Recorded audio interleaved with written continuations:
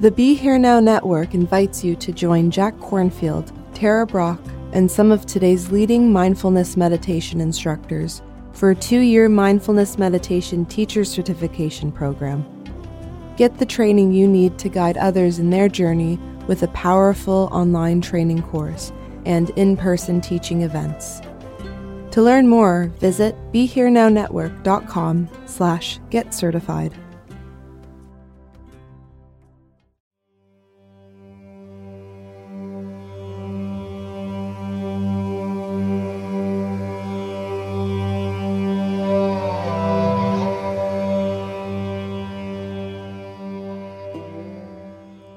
Hi everyone, it's Raghu. Hi everyone, it's Raghu Marcus, your host for another Ram Dass Here and Now podcast episode. 1980 this is from. And this is different because it's actually an interview that a scientist named Amit Goswami did. Amit Goswami. That he did in 1980. I don't know, it must have been a radio show or something. And they talked about, so this is for all you guys and gals out there who are into this stuff that like His Holiness has been doing a lot of work on, and many other, Richie Davidson, Danny Goleman, around the intersection of science and spirituality. And Ram Dass, actually, his last thing that he used to express to me of something he hadn't done was to put together a seminar or a retreat featuring people on both sides of those equations. So this represents there's a lot of complex stuff going on here between, Amrit is a physicist, I believe, and Ram Dass, of course, expressing the spiritual side.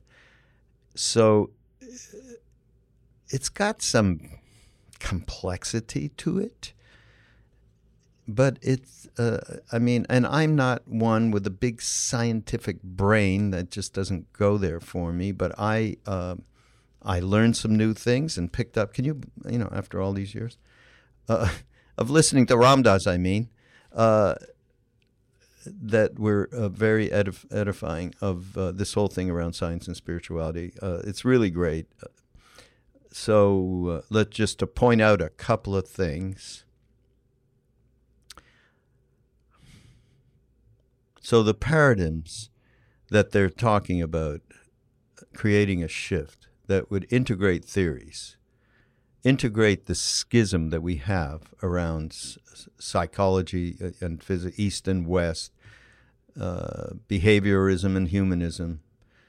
And when we see what it says, when we see the paradox within any system, it forces us up a level in consciousness, Ram Dass says, into and it gets us into a meta system that's much more embracing. And they really break through in this talk, as far as I can see, this concept that it's got to be one thing or the other. And the way these two basic approaches can feed each other rather than prove each other wrong in some way. Say when seeking truth, we have to look for a meta-system that incorporates both systems. So then, and this is interesting because they talk about, Ram Dass talks about how he was talking to a scientist named Feynman a long time ago. And he was telling of the miracles of Neem Karoli Baba. One of them was the ability to manifest that body in two places at once. And Feynman said, and lots of people listening to this, and, it's not possible. He said, it's not possible. And that's, that kind of thing totally undermines the system. So the issue is, if in science, if you go for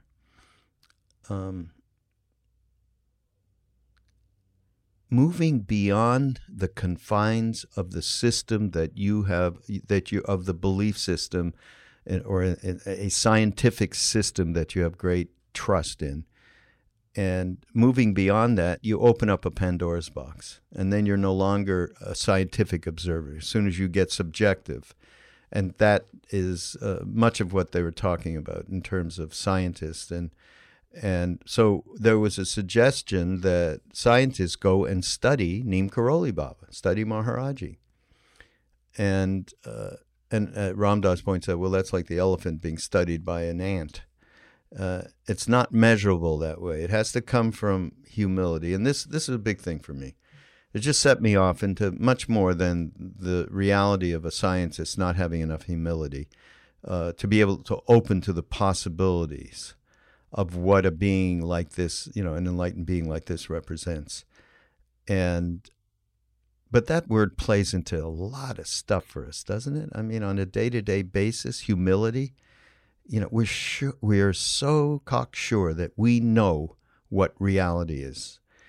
And it happens all the time. Simple stuff like I was waiting in a parking in a line, getting ready to park, going to an event a week ago, and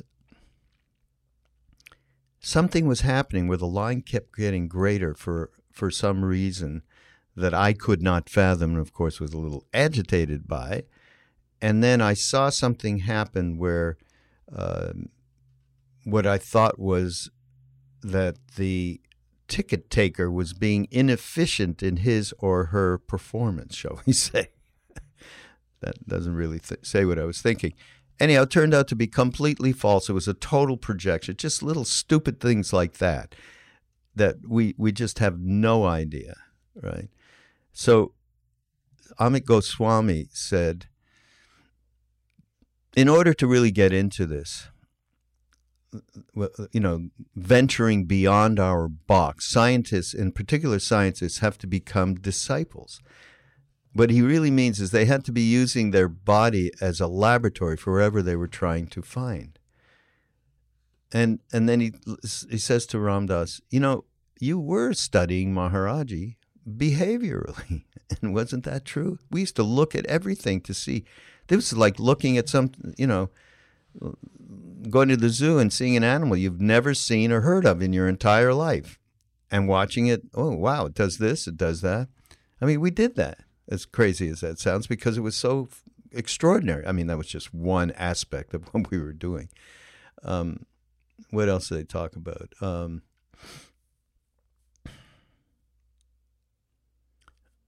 This great thing around Jung and his eulogy that he did at Richard Wilhelm, who translated the I Ching and brought it back, and Ram Dass was saying he brought that back in his knowing, and I mean not in his knowing, in his being, in his bloodstream, not in his knowing. So again, this whole thing of our dependence, on our dualistic mind, it has so much power. We just get sucked into it, right?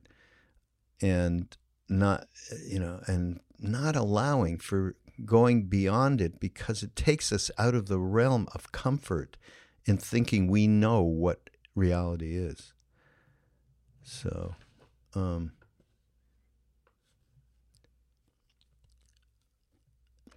I love this from Goswami. In the new paradigm, it must encompass both the causal element of nature with the acausal aspect. That they are complementary aspects of reality. I think this is probably the most important thing that I picked up on in the whole thing. So when you listen to that, tell me if I'm right, because he says perhaps the miracle is not as unusual as we presume them to be. Right? And causal meaning everything has a cause. It explains phenomena, cause and effect. Acausal, there's no explanation. How do they fit together? Perhaps, and if they do, perhaps it's not that weird to encounter a miracle. And there's this guy is really smart, this Goswami guy, as well as our Ram Dass. So it's wonderful, wonderful conversation. It's a real conversation. It includes talking about meditation compared to psychedelics and what happens, in the whole within one's system of how that works on the cortex and all of that. It's really also fascinating. And I love at the end he says, if science could replicate transcendence, then we'd be in business, huh? It's a great talk. Again, this is from, can I get the exact date? Yes, May 10th, 1980 in Eugene, Oregon. It says, interviewed by Amit Goswami. Somehow I think it's Amit. I don't know. Somebody help me on that. All right. This is Raghu and Ramdas Here and Now. And go to BeHereNowNetwork.com and catch all of the wonderful podcasts that we have up there, including, and not the least of which, is Krishna Das, is Jack Kornfield, is Joseph Goldstein, is Sharon Salzberg, is Mind Rolling that I do, is Chris Grasso. We have quite a great group now, don't we? It's unbelievable. And by the way, it's, of course, the podcast network is growing leaps and bounds. I hate to be this commercial for that, but so it's taking a lot more people to put this stuff together. Anybody who out there feels like they can, be great to any help, any support, donation, or anything to Be Here Now Network is well appreciated. And I won't say anything more, and I'll see you next week on Ramdas Here and Now. I'm speaking with Ramdas, who was born an American and became a staunch psychologist of the regular style, behaviorist. But then he went to India and met his guru. He came back and now he calls himself a spiritual teacher. To make the cycle complete, I am Amit Goswami, who was born in India in a spiritual family, came over here and became a staunch physicist, complete supporter of the scientific paradigm that we have today. Mm. Isn't that an auspicious union? It's a nice cycle. Let's continue with that thought of paradigms. In academic circles, there's a lot of talk about paradigm shift. Paradigm meaning this over theory, super theory. The context. Right. And that will encompass a lot of the older theories and integrate them, integrate the schism that we see in society. How do you talk about schism very often and integration in your own way? How do you see the schism and integration that you see in the society and want to solve that to some extent in your own way? How do you see that and the academic paradigm shift that people in the academia are talking about? How do you see the relationship? The shifts, you're talking about integrating, in a way, East and West? Yes. You're talking about those two paradigms? East and West, psychology and physics, behaviorism and humanism. Yeah. Well, it seems to me that we, when we face paradox within any system, it forces us up a level of consciousness into a meta system that is more embracing. And it feels to me like that a lot of the, when we've come to the interfaces have forced somebody who is somebody who is determined to seek truth to look for some kind of meta system which incorporates both things, some broader paradigm. And it feels to me like, for example, holography is an example of a reaching for a paradigm that will incorporate disparate bits of information across systems. That would be one example. Yes. It feels to me like what there are a lot of places where the broader paradigm hasn't appeared yet.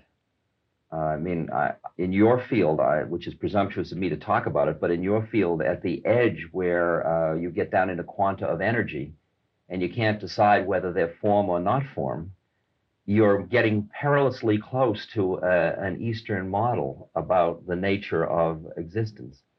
And yet, to buy that model is a little premature for Western physics. Is that? Yes, actually, that is very close to truth. We have this quanta of energy. Sometimes we call them electrons, sometimes we call them photon, and so forth. And their behavior seems to indicate a rather mystical contact between them. Like there's a theorem now in physics which is called Bell's theorem, because physicist John Bell discovered it. It has just put the entire physics arena in a sort of complete chaos. Yeah. Because nobody understands the meaning of it, the implication of it. What is happening is that two electrons can talk to each other, figuratively speaking, at a distance. How do they know? How do they know about each other at distance? Because if you are a scientist and believe Einstein's relativity, then such communication is impossible if occurring simultaneously. Yeah. But somehow the electrons are communicating. So maybe the electrons are communicating through what Carl Jung used to call collective consciousness. I love when the edge gets pushed that way, and you're forced to examine other models. I met a man, I think his name was Feynman. I think he's a Nobel Prize winner in physics, at John Lilly's house. And I was telling him about my guru, and I kept telling him these stories about miracles. And he kept saying, "Oh, that's very interesting. Oh, I can understand that." And he could do fine up to the point where I said that Maharaji appeared in two places simultaneously. And he said, "Well, that's not possible." I said, "Well, why did you accept everything up until then and you won't accept that?" He said, "Because I'm a physicist." And he said, "To believe that a thing can be in two places at once undermines the basic tenets of my whole system."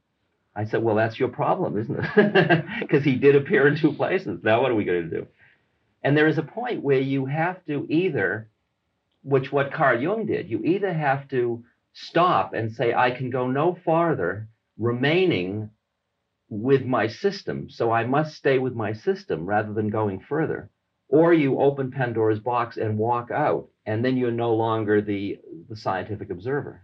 That's part of the choice you have to make. Or you can stay with it and keep an open mind and do whatever you can to extend the paradigm. Exactly. Yeah. It seems that you have been with a person who have been like our electrons in some way, because electrons are acausal. We have known that since 1930s, actually. Quantum mechanics is a theory which indeed puts the electrons quite respectfully accepts them in their acausality, so to say. And here we are with gurus whom also we are forced to accept in their acausal behavior. Yeah. But of course, the problem that people have is that there are only few of these gurus. So for electrons, we can always there's plenty of them. Plenty of them. Well, I don't know that we are ready for them anyway, or that we would know what to do about them. It's interesting. I've often been approached by, when my guru was in his body prior to 1973, I've been approached by Western scientists who have said, we would like to go and study your guru. Now, to me, every time I think of that, I almost laugh inside, because my guru, for him to be studied, it's somehow in my mind, it's like an elephant being studied by an ant. I would like to honor Western science, but I realize that it isn't measurable that way. It has to come from a great deal more humility than that. Mm-hmm. And it's lacking in Western science at this point to really open to what that phenomenon is of a guru in the East. Yes, I'll put it in a slightly different way, which is that in order to go into this venture, scientists really have to become disciples. Yeah. That is, they have to start to use their body as a laboratory of whatever they're trying to find. And in that place, probably, like if you were studying, if you were a physicist or the scientist who wanted to study Maharaji, you could, right? And you did to some extent. Your books make it very clear that you were studying him behaviorally. Exactly. But there are two interesting associations to what you just said. One was Carl Jung's eulogy of Richard Wilhelm, who did the I Ching. He translated the I Ching originally. And he went to another culture, and as Carl Jung pointed out, he brought the culture back in his bloodstream, in his being, not in his knowing, but his being. He became the culture itself, and then came back and made that functioned as what Carl called a Gnostic intermediary, of somebody who moved from one to the other. But Carl Jung then points out, but it finally drove him insane because he couldn't integrate the two systems. And it is insane as long as you try to hold to one or the other. You've got to let go of both in order to become something that is more than either of them. That's the first point. The other one was that I remember when I was at Harvard, and we were being criticized for our research with chemicals that alter consciousness. And the criticism was from a behaviorist point of view, that we weren't being sufficiently stringent in our behaviorist criteria. And Tim Leary, my partner at that time, argued that we were doing traditional introspection research, which had a history in psychology, although it's not in vogue in the behaviorist zeitgeist. And I remember at that point, I realized my predicament, and I said to the group, I'm making a different decision. I'm not pleading that I am any longer functioning in the formal role of being a scientist. I am going to go the journey, and what will come out will come out. I must be now considered a datum, right? And you may study me if you choose, but I can't keep one foot in the door to come back and keep observing what's happening to me. I've got to let it happen and then hope it comes out. I may just go insane, I don't know, but I've got to keep going. And that was really a basic decision in my life, as I recall. You decided to be what quantum mechanics tells us all the time. That is, there is no division between subjects and objects. Exactly. Why try? Exactly. Why try? Why try? That the dualistic mind is a limiting factor in our understanding the universe, even though it seems to have tremendous power. It's like prehensile ability. It gives us a lot of power, yes, but it's only one kind of power. And it's a very trivial kind of power in a certain way in the larger domain of power. The question is how we can use intuitive understanding in any systematic fashion. That's right. And then the bigger question will come that if we could, then would we get into powers from which there is no return and new catastrophe starts happening? Yeah. I have heard this worry that if the miraculous were accepted and people could do them, then what would happen to the world as we see it? Well, it's an interesting one because hopefully one would expect that wisdom and compassion went along with siddhis or powers. In fact, it doesn't necessarily happen that way. And there have been examples like Rasputin, historically, of people who have gained great siddhis or great spiritual powers, but did not have compassion. Or Ravana, the one that... Ravana, yes, in Ramayana. I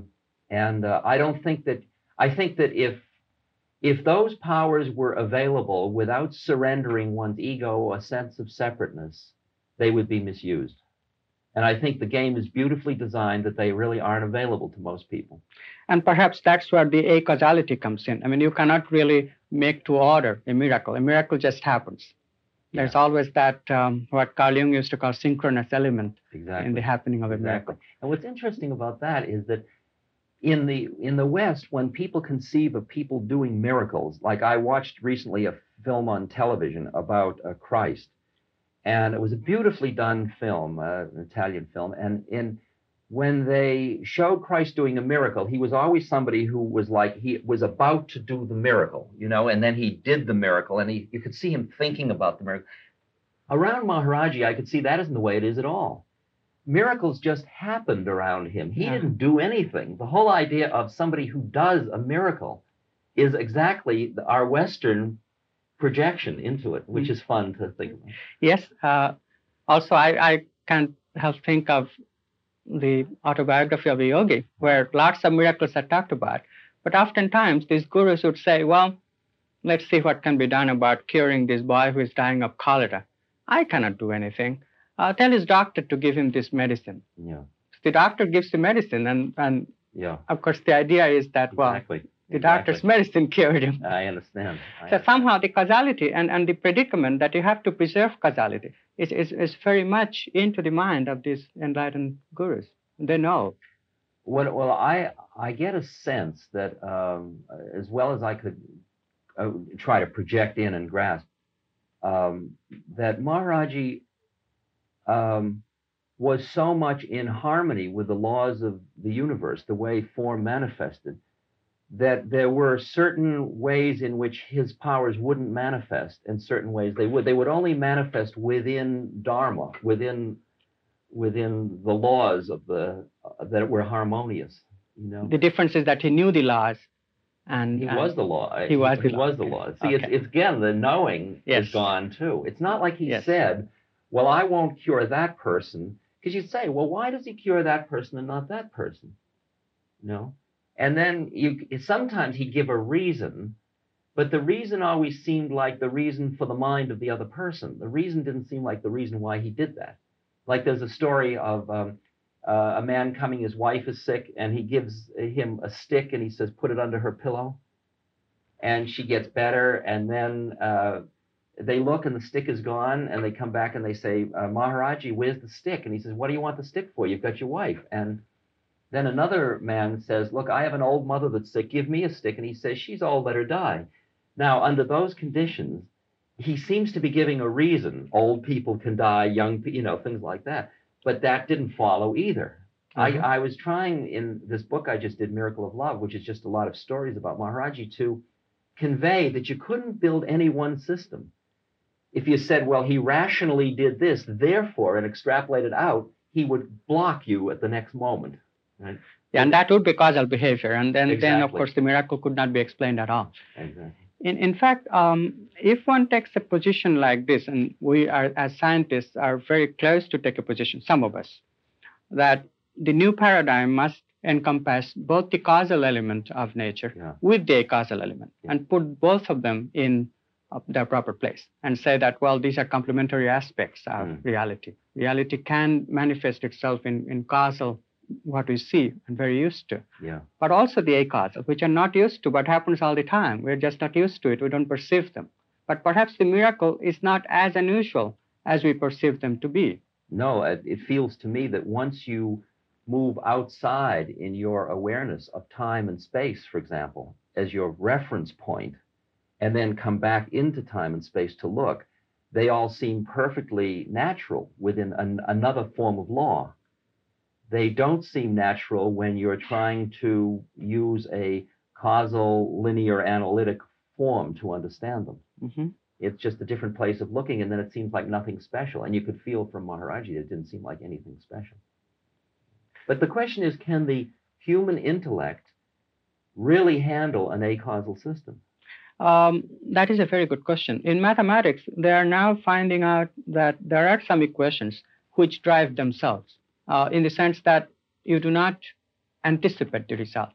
Whatever the mathematics will give you, it will give it. And so that has that acausal element. I sort of feel that it may have the acausal element. There is a very interesting belief among physicists that God must be a mathematician. And of course, the belief is that mathematics transcends reason. I understand. And mathematics transcends our causal system to that extent. So if mathematics someday is able to handle acausality, I would not be too surprised somehow. Can you see that it does that? I mean, not yet. No, definitely not yet. But this mathematics is invented to because it's still conceptual symbology, and therefore it still is all mediated through, or at least perceived or formulated through the mind, through the intellect, through what's usually called the left hemisphere. Yet, if we are part of one cosmic consciousness, then it makes sense. I mean, as you say very clearly, that the one becomes two in order to look at itself. Yeah. And in the state of two, it can look, and it can look at all the reality. Yeah. And that includes what its unitive aspect is. So from that point of view, I would not be too surprised if an unpredictive mathematics could handle this. And so long as it's unpredictive, I'm not surprised. Unpredictive. Unpredictive. Oh, that's a nice one. Okay. Yeah. Right. I mean, all you Yeah. have, all Maharaji is telling us, and you have been telling us, is that we must admit a causal. But this mathematics is a causal in that sense. If it turns out to be what I think it might turn out to be. But it's interesting about the word apredictive, because when you are outside of time and space, you definitely understand that the future already exists. Now, how do you deal with the concept of apredictive in that? And also, I don't know. Also, the tremendous difficulty that all of us have in understanding nonlinear time, the entire past, present, future existing together. Yeah. That by itself is a tremendous mystery to me. Yeah. I'm speaking with Ramdas, and we are in the middle of a very interesting concept: nonlinear time, past, present, and future, all existing together. Mm. How do you think of that? Do you ever think of it, or do you just experience it? It cannot be thought of, it seems like. It feels as if, like when Einstein said, I didn't arrive at my understanding of the fundamental laws through my rational mind. It seems to me what he's describing is a transcendent state in which he moves outside of the matrix of time and space into a more gestalt perception of the universe, which has in it past, present, and future. And then he comes back into his rational, linear, analytic mind, and his training as a physicist allows him to bring back from that totality some little sub-bit of information, just as Bach brings it back, or is brought back in a rag or something like that. And it's not, that kind of knowledge is not something you can know, it's something you can be. Then you can only know about it as almost a memory. It's a memory trace. You can know a little bit about it. Just witness how the knowledge or wisdom gets into your being. Yeah. And then you are aware of it. Then you're aware of it. Then it's coming out of your. That's like the difference between wisdom and knowledge. Knowledge is a much lower level game than wisdom is. Wisdom is a way of being in the universe. It's subjective, if you will. It's a subjective relationship.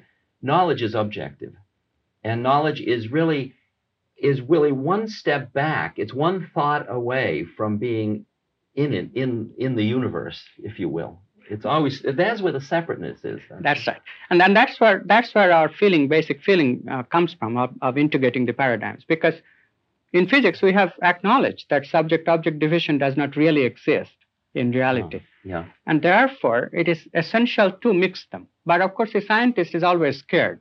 What happens if we mix them? Shall we ever find out what truth, namely, he's still thinking of objective truth, is?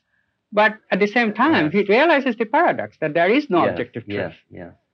So, knowledge and wisdom. Now, what does that mean? Does that mean that we have to change what we mean by truth? Because it seems to me that what you know with the mind is only relative truth. That's right. And that absolute truth has no form to it.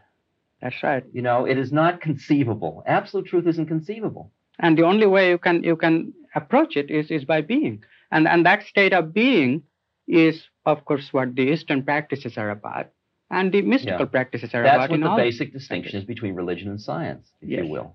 Yes. That's why, like in Western religions, God is inconceivable. It's like you can't even say the name, because you can't get to that. You can't get that close. That's right. In your tradition, did you grow up? You sort of grew up with that, didn't you? I mean, that you cannot say the name of God. Yeah. I grew up in a system where, of course, God is everywhere, and whatever you are saying God. Yes. Most Hindu names are God names. That's saying the same thing. It's just saying it from a different place. Yes. It's just saying it has no unique name. That's right. Because the minute you categorize it as that, it isn't that. Yeah.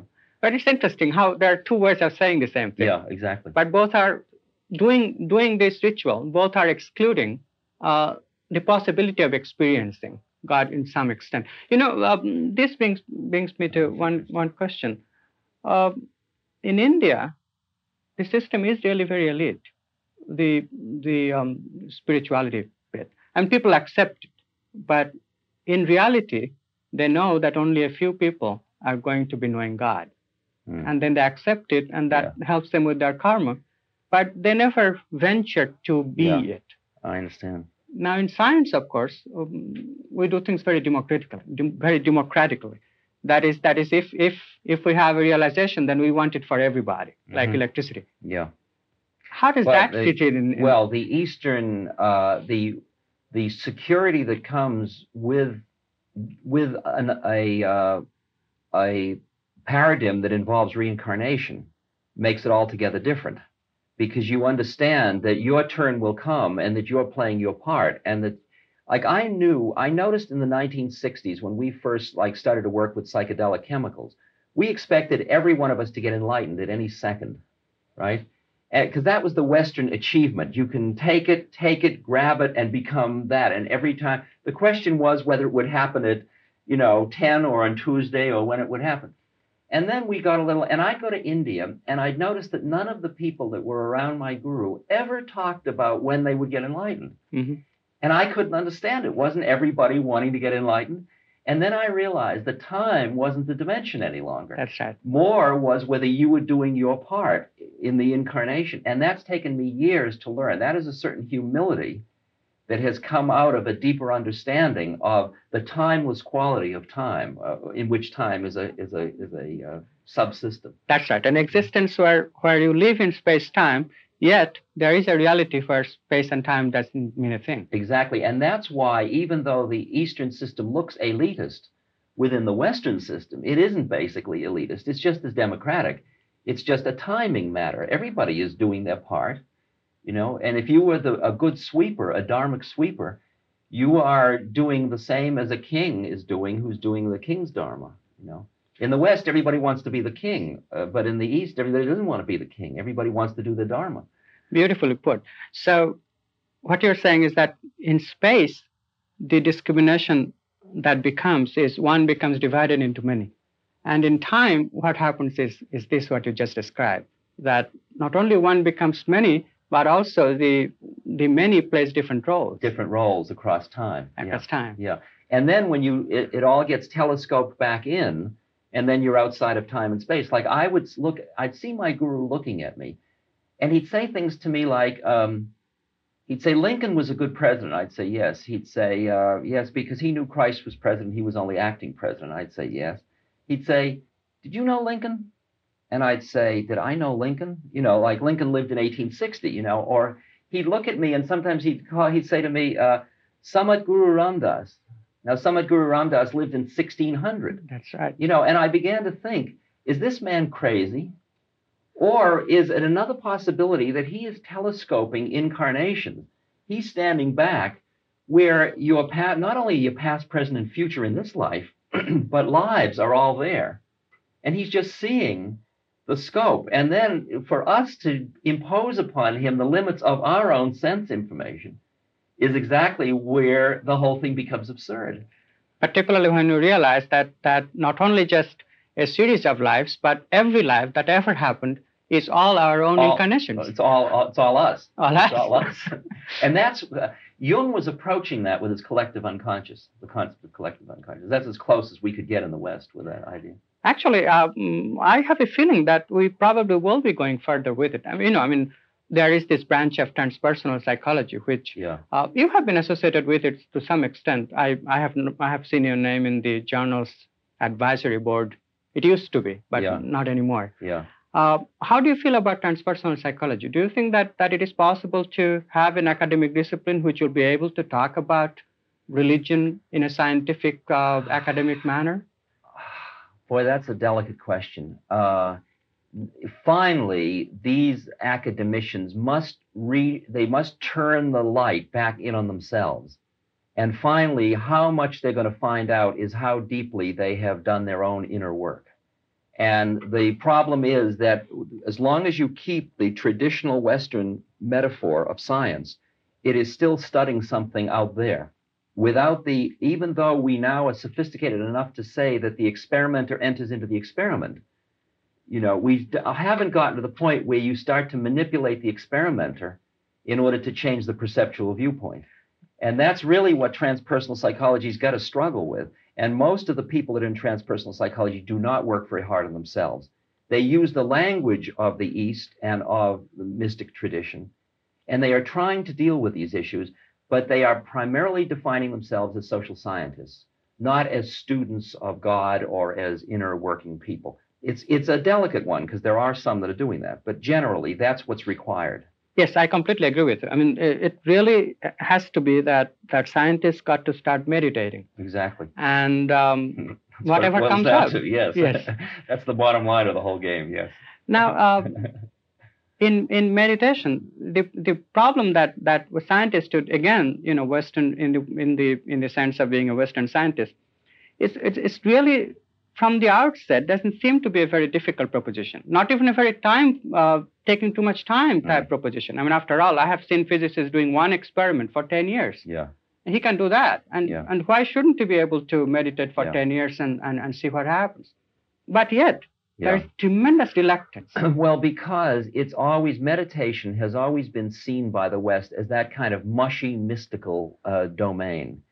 And it's interesting because if you take, for example, the Theravadan Buddhist tradition and the Tripitaka and the basic texts of the Theravadan tradition and the Vedantic traditions and Vedic prescriptions, you see an exquisitely articulated psychology of the human mind that we in the West don't have anything compared to it in terms of the subtlety. I mean, the Visuddhimagga of Southern Buddhism is one of the most exquisite maps of the human thinking process that I've ever seen, and we don't have anything remotely as sophisticated as that. That's right. This just has not been studied. And once one approaches meditation in that kind of systematic way of understanding that through meditation you can change the point from which you are perceiving time and space to the point where you can stand behind your own thought forms and watch the thoughts appear, exist, and disappear, which is extraordinary. Like that Buddha describes the last 34 mind moments before he goes into nirvana, all right? Those mind moments are happening at the rate of about 1 trillion per blink of an eye, is the rough estimate. And yet he's describing 34 of them discretely, one by one. Now, how could he do that if he didn't get outside of time so that the minutiae, the microsystem, he could spread it out and look at each one discretely? We can't conceive of that because of our identification with our thinking process. Yes, and also the identification occurs in sometimes very articulate manner. We are talking about this going out of time, and ultimately it boils down to going out of the body, going out in a way which is called transcendence. Yeah. And if you look at the human mind from the artificial intelligence point of view, which a lot of very intelligent people are doing, the computer model of human being. In the computer model, of course, it's all a delusion that you go out or you transcend. Of course. There is an example which has been given in one of the books, which is of the Escher picture, where a dragon is trying to go out of a page, and it makes a hole, and it goes out and comes back into a hole. Yet anybody who looks at the dragon's picture knows that the dragon is not getting anywhere. It's a delusion. It's beautiful. So they say, well, that's what happens to people who talk about transcendence. You're not really going anywhere, but you're just deluding. Sure, that's exactly, for example, Freud. I used to teach Freud, and Freud said all religion and spiritual concerns are merely sublimated sexuality. They're merely displaced sexuality. And you can see, like within the chakra system, that every chakra has its own reality, and that you try to explain some phenomenon that's associated with another chakra, you reduce it to within that chakra system or that subsystem to explain. So you are stuck with the phenomena that you start with, because your method of studying you only see yourself out there. You only see yourself. So you got to change yourself to see something else. And that's what the Western scientist isn't quite ready to buy yet. Because we are attached to our senses and our thinking mind, and those are the attachments that ultimately stop the process. Mm-hmm. We are attached to those as our vehicles for knowing, and we have to let go of those vehicles, and we yet haven't got the respect for what is other than that, which we might call awareness or Atman or whatever you want to call it. What my hope is that if we could make some scientific, quote unquote, advancement in the process by which transcendence takes place. I say process because the exact what happens in transcendence is something that you can only be, but the process can be studied. For example, there is some neurochemical, neuropharmacological studies which has now been able to differentiate between the meditative processes versus the processes that happen in drug experience. For example, in under LSD, what happens is that the brain becomes hyper aroused because of some neurochemicals that you would synapse. That's right. Yeah. And in meditation, on the other hand, the brain is hypo aroused because of again a neurochemical. Well, all the shifts in like alpha rhythms, the increase in alpha and things like that with meditation, all the EEG. All of it raises some interesting issues about whether these are which is always the issue about measurement, whether these are correlates of the phenomenon or these are the phenomenon, because I really am not very impressed with the fact that the brain has much to do with the higher meditative state. I have no doubt that these are correlates. But let me raise an interesting question, because you are one of the people who have experience with meditation as well as the drug. Now, the brain goes through two very different processes. That is, when you meditate, you slow down the mind to some extent. Whereas when you are into drug experience, then the mind is actually acting very fast. So perhaps this is an approach of the consciousness or ultimate consciousness that we talk about in two different ways. Yeah. And there is actually one suggestion. A man named Roland Fisher, I think, has actually suggested that a rupture can take place from samadhi into this state of tremendous hyperarousal. And another man has come very close to it, and I'll just add to it and say it, that is the process of raising the kundalini. Now, in your experience, when you have described it, I think in Only Dance There Is, that suddenly your breath disappeared and you felt energetic. Now, this process, does that even remotely corresponds to going from a state of tranquility into a tremendously aroused state? It certainly could. It's interesting.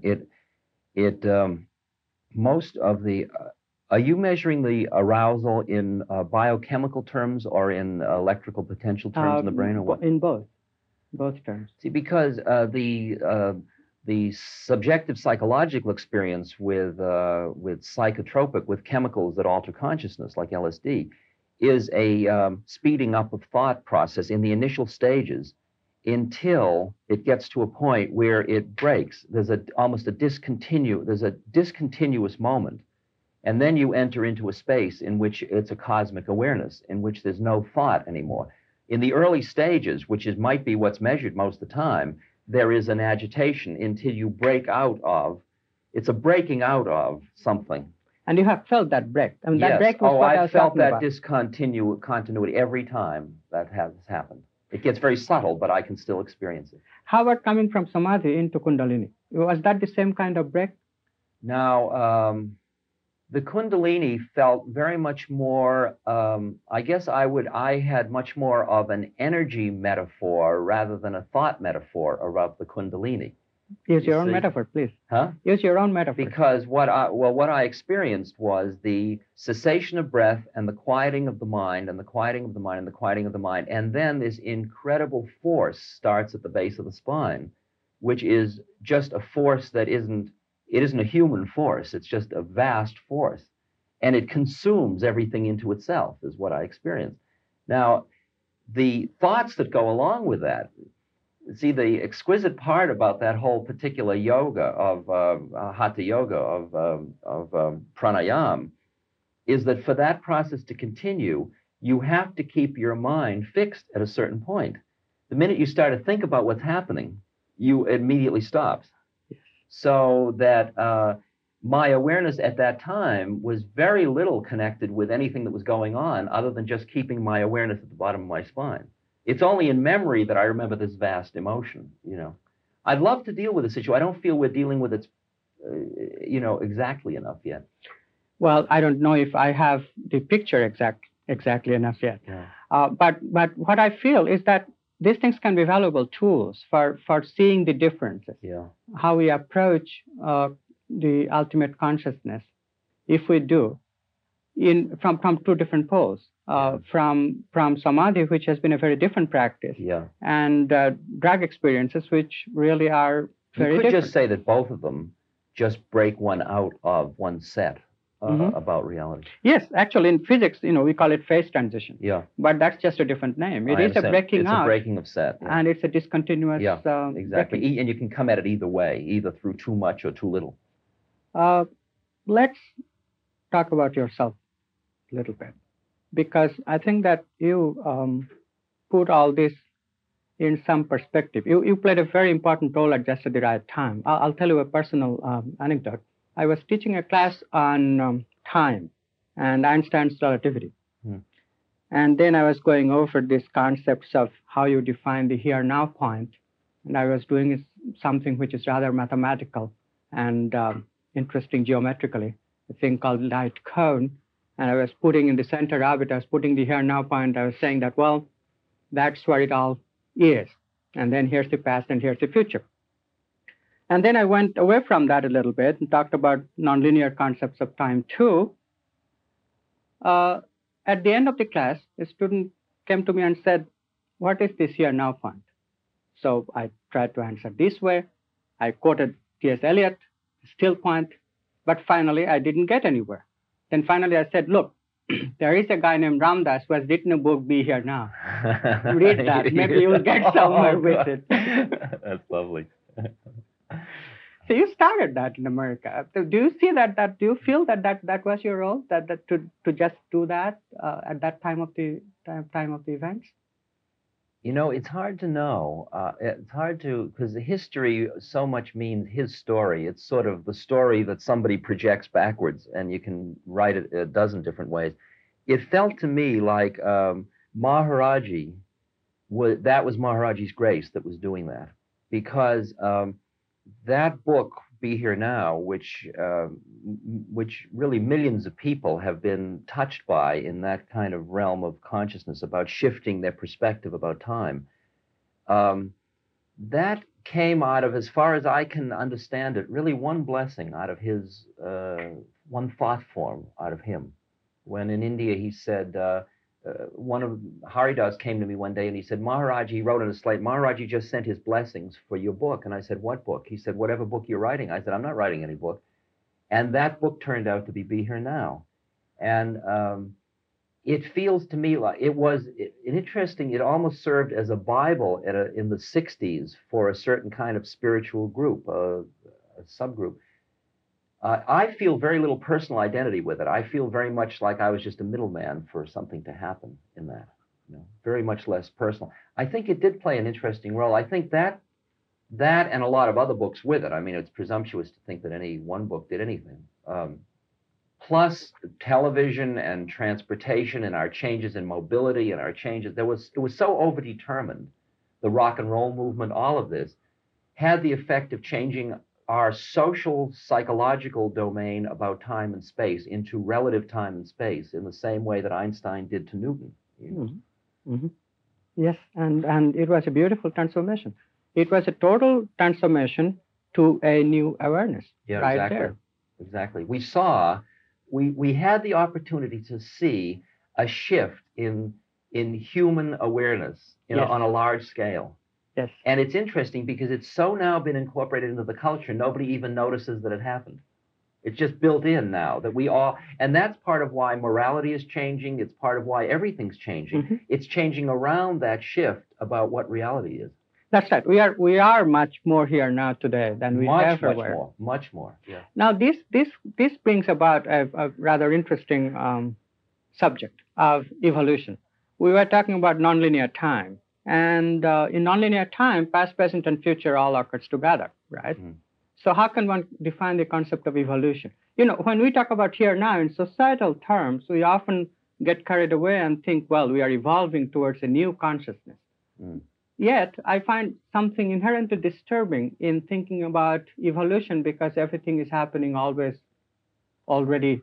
Evolution is as much an illusion as anything else. Precisely. And it's within the illusion, it's like a greater illusion within the elusive system, the illusory system, that there is movement from a point to another point or something's happening. And within the something's happening, you can get into vaster and vaster what I call astral melodrama, which has in it evolution. And finally, at the ultimate point of evolution, you realize nothing happened.